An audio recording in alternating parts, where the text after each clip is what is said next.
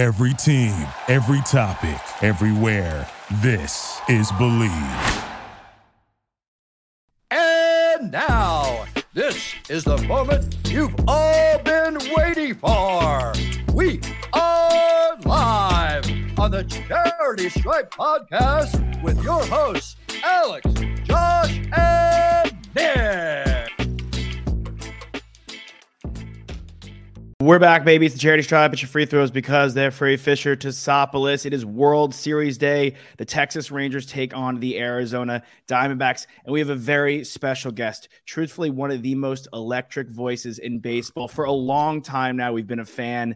He had the Arizona Diamondbacks steals record for a while. Corbin Carroll just broke it in great fashion. He had an unbelievable season in 07. If you are a fantasy baseball junkie like me, you know what I'm talking about. In 07, this guy did it, was an absolute category killer. Triple digits in home runs in his career, triple digits in stolen bases, 11-year career. Arizona Diamondbacks, great on the mic once again. Eric Byrnes, thank you for joining us. What's up, dude? Yeah, that is one of the things that I'll still hear from people about my playing career was the 07 season, which, and I didn't play fantasy, obviously, back in the day when I was playing, but the 50 stolen bases and the 20-plus homers were just, cha-chings in that fantasy world. And it's funny because I'll do the same thing where I'll run into like an old football player, like Maurice Jones-Drew or something. I'll be like, dude, you slaughtered it for me in fantasy this one year, man. Won me the ship, and yeah. And isn't that crazy how fans' minds work?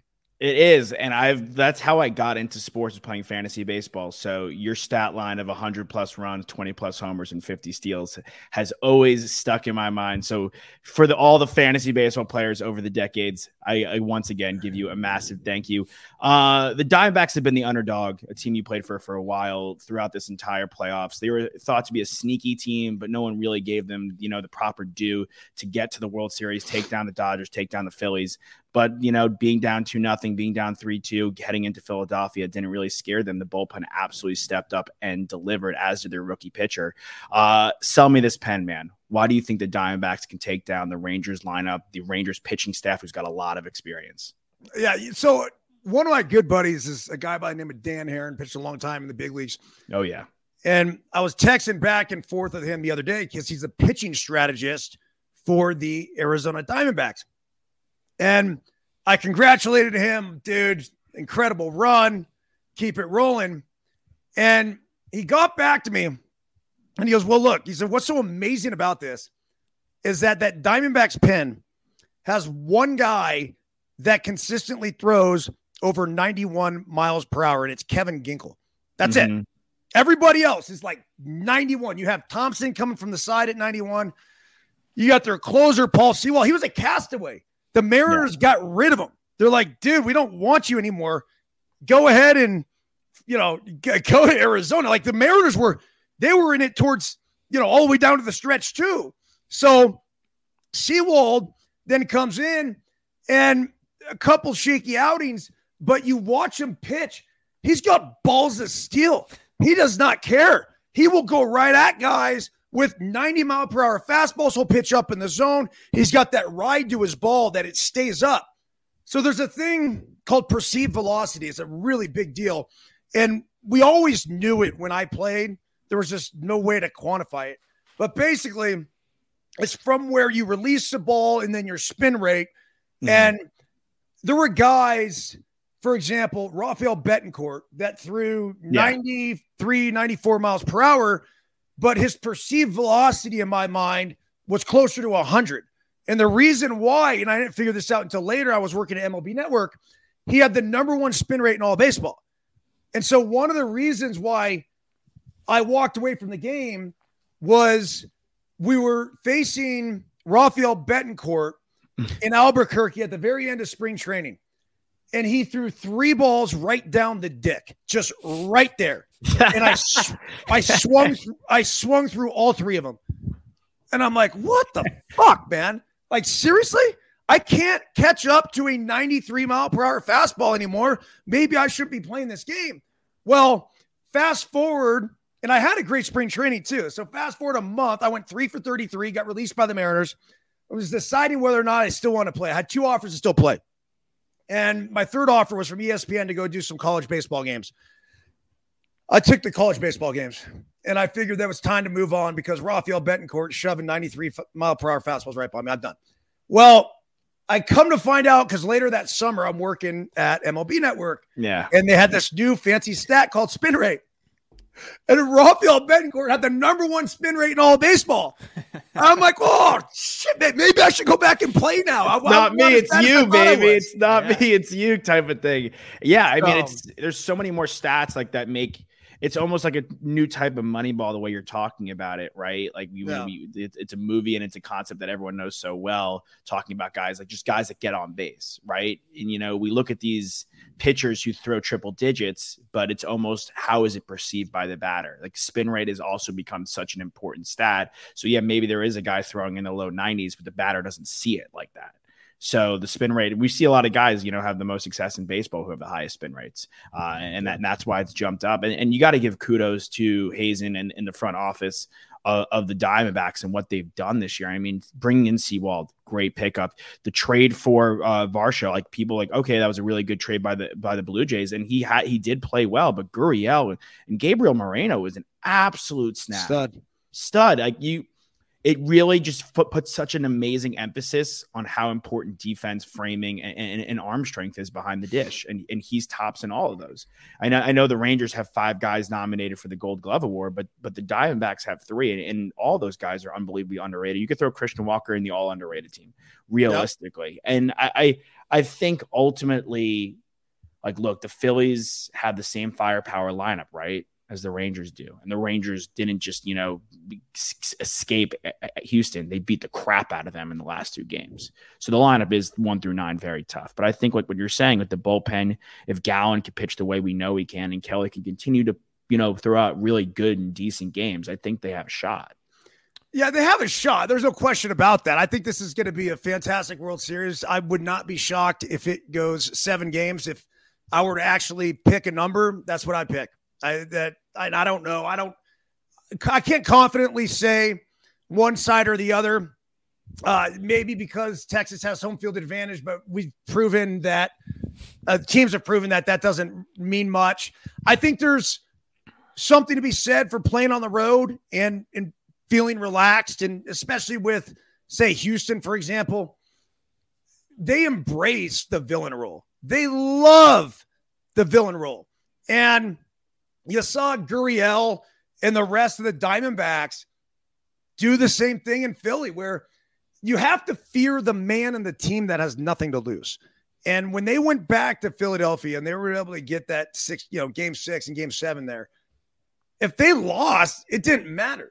Philly had everything to lose. And so for every out that was made, dude, you could see the guys, the sawdust coming off the fucking bat, man. Like they were just, and that's the thing. When you're going to rely on the long ball and the long ball doesn't come, you need dudes getting on base. You need guys ripping bags. You have to create runs. You have to fight for that 90 feet. And the Phillies did not have the ability to do it. They just didn't. If they weren't hitting homers, they weren't winning. Mm-hmm. Yeah, absolutely.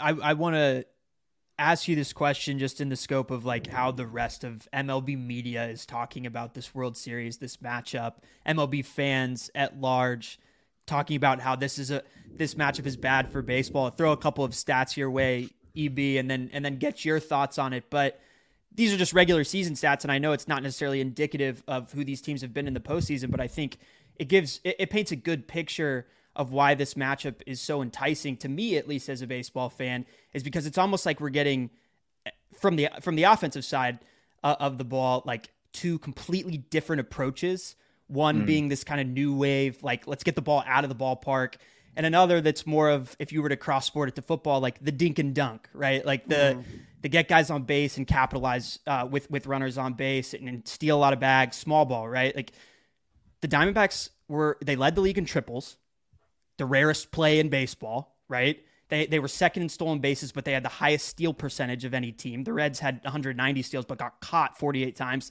The Diamondbacks 166 steals, but only got caught 26 times. They were first in sack bunts, 36. They had 8 more than any other team in the MLB. And then on the opposite, they have the 4th least strikeouts by hitters. And then on the opposite side, the Rangers were top 3 in home runs, RBIs, OPS, slug, and second in average. So it's two completely different approaches. And I think that, for me as a baseball fan, makes it that much more exciting. Are you absolutely pumped about this matchup? Because I feel like people are kind of shitting on it, and they shouldn't be. Yeah, thank you. Hold on a second. My daughter just brought me a smoothie.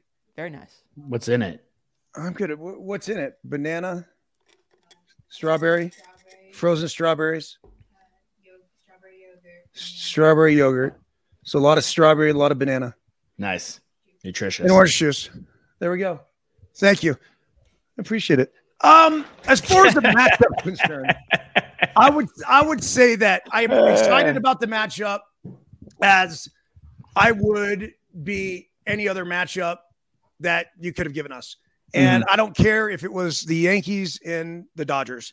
This is going to be awesome baseball. So as far as all the MLB fans, as you mentioned, that are shitting on this World Series, I just put my double middle finger up to these guys, wherever the camera is, there it goes, and say, look, suck on it. I don't know what you want me to do.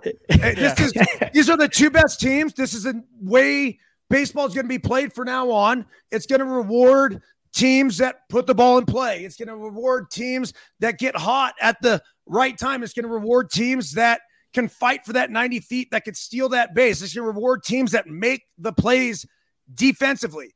That is great baseball. I think this is going to be a fantastic matchup. It's two evenly matched teams.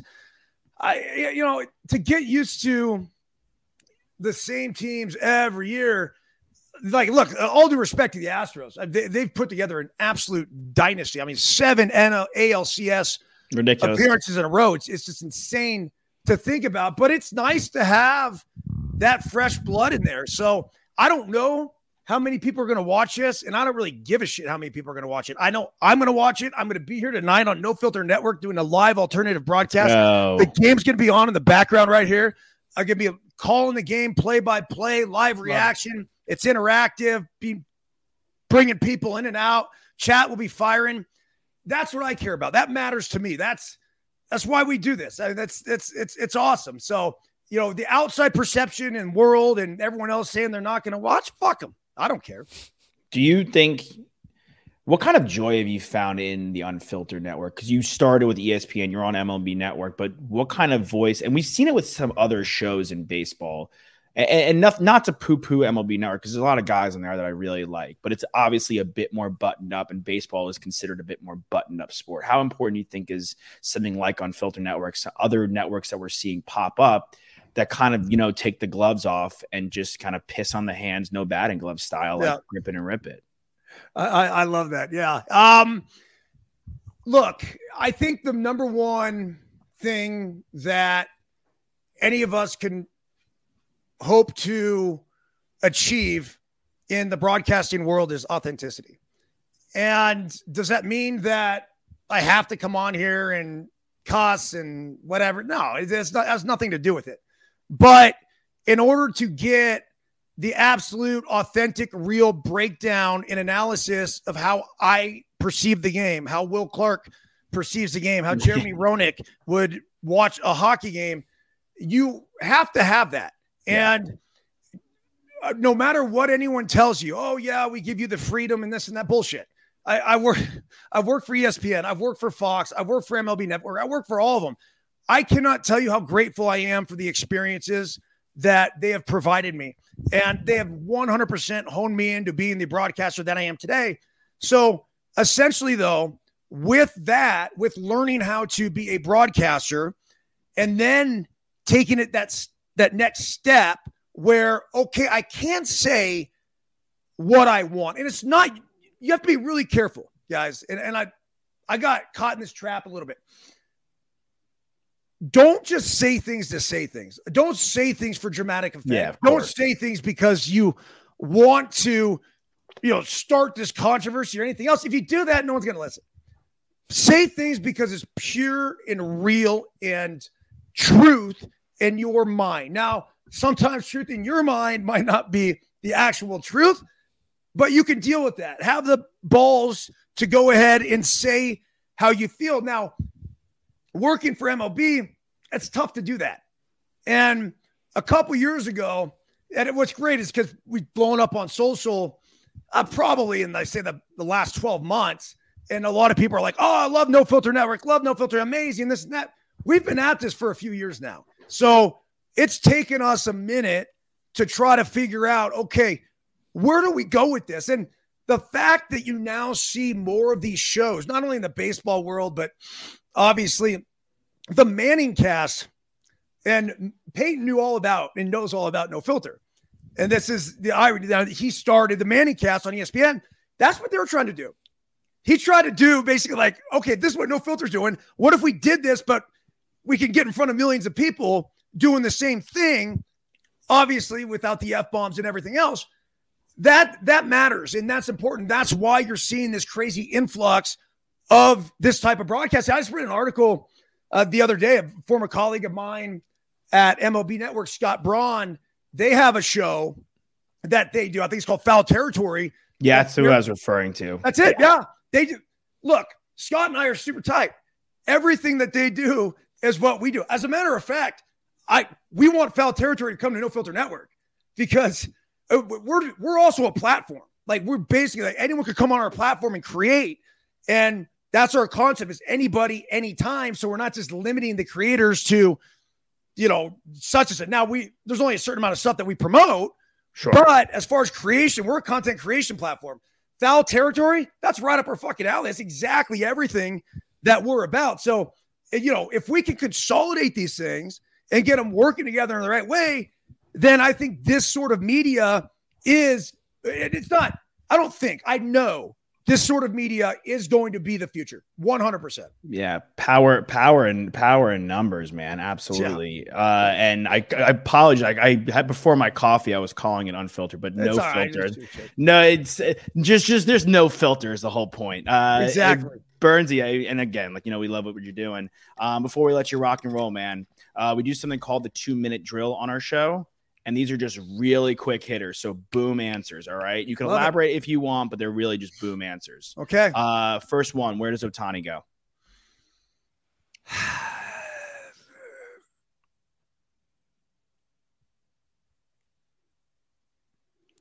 Dodgers. Ooh, okay. Best pitcher you ever faced other than Rafael Betancourt? Bing Young Kim. Nice. Really, I think we spoke about him yesterday. Good answer. 98 from down here in his prime with a frisbee slider going from screen to screen. Horrible. Insanity. Mount Rushmore of guys since 2000, since you came in the league. Who's the Mount Rushmore of players? Could be pitchers and hitters. Oh, wow. Bonds and Clemens, best pitcher. Are they Hall of Famers? Best hitter. Yeah, 100% Hall of Famers. Yeah. I mean, you got all these other roided up guys already in there. Okay. I mean, now we're going to keep those guys. It's stupid. I mean, they dug their grave and they're lying in it, so to speak, but that they were by far the best of the best. You got to put Trout on there. I think he's the best player of, this next generation that's come along. And as wild as it sounds, Ohtani. Okay. Yeah. I was curious if you were going to go there. Pujols, I thought maybe you'd throw something too, but Pujols, great hitter. Great, but it's a great baseball player all around. Pujols. He's not Ohtani level what he's doing. It's not Trout level, in my opinion. That's just best all around. I mean, those are the guys. Best player you played with and most underrated player you played with.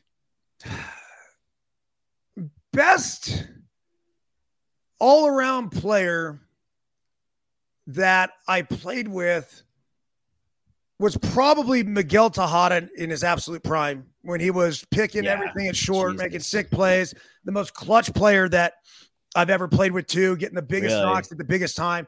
I think it was the 2002. He was the MVP. Yeah. And I don't know. You'd have to go back and look at the numbers and stuff, but he's one of those guys that, I don't even want to look at numbers because I don't care what the numbers say. I played with the dude, and he was a fucking badass. So I put him at the top of that list. Jason Giambi, best hitter by far. I remember Tejada in that home run derby, and I was like, wait, this guy can do this too? And I was like, but he doesn't do it every time because he doesn't have to. And I was like, wow, that's when sandwiched. That's Ichiro. when you know, right? It's like Ichiro. Well, okay. Ichiro was the MVP in 01, but then Tejada in 02, right? And Giambi in 2000. When you played, and now you played in Oakland. Well, now you bring up Ichiro. I'd be hard pressed not to put him as the best player too. I just got Ichiro at the back end of his career. Like, he was sure, but I also played against him, so I know how good he was in his absolute prime.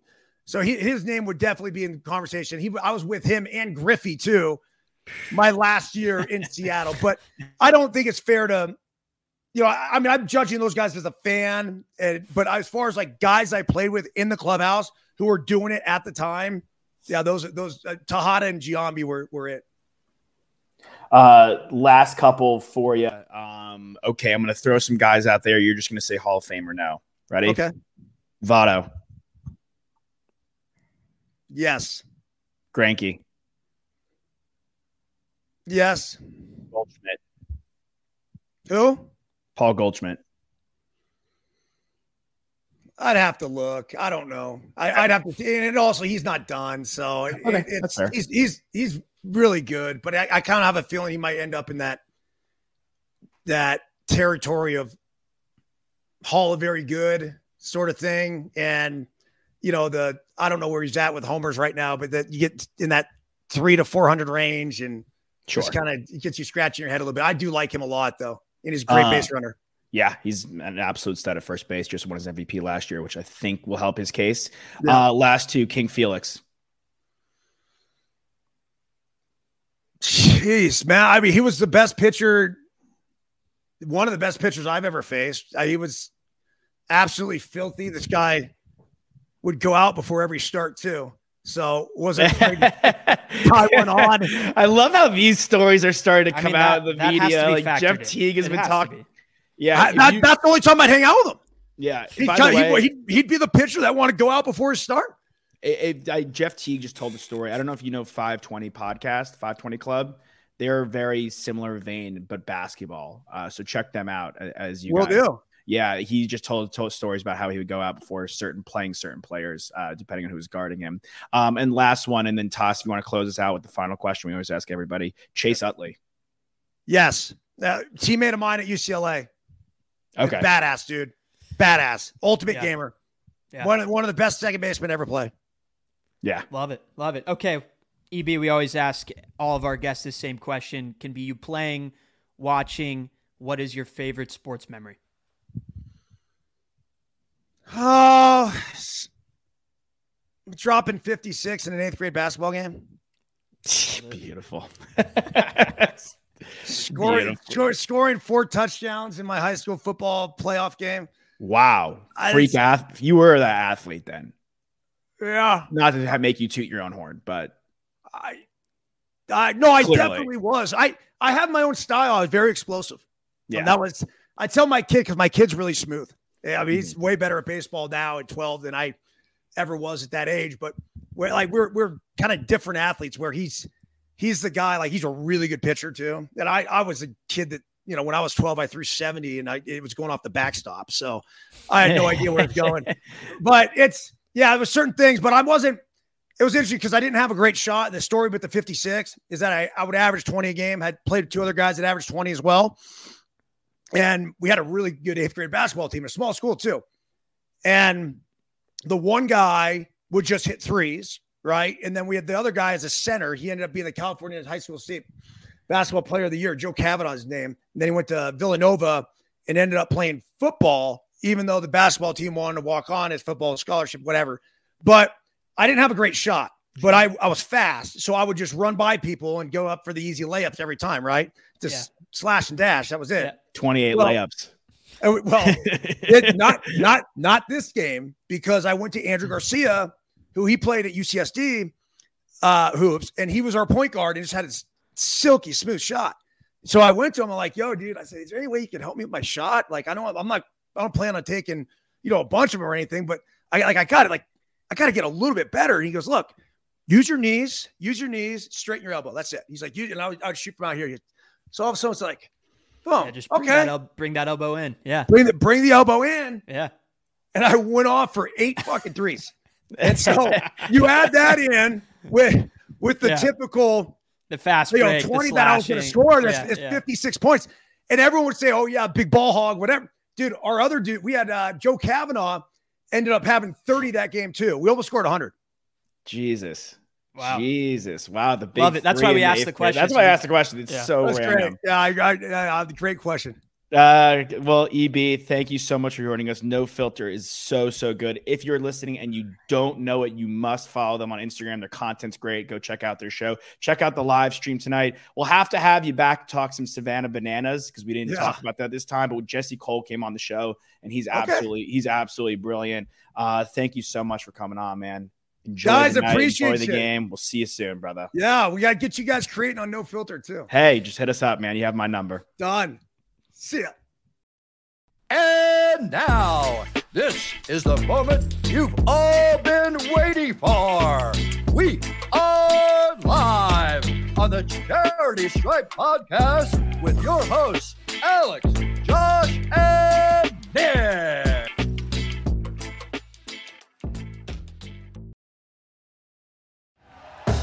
Thank you for listening to Believe. You can show support to your host by subscribing to the show and giving us a 5-star rating on your preferred platform. Check us out at Believe.com and search for BLEAV on YouTube.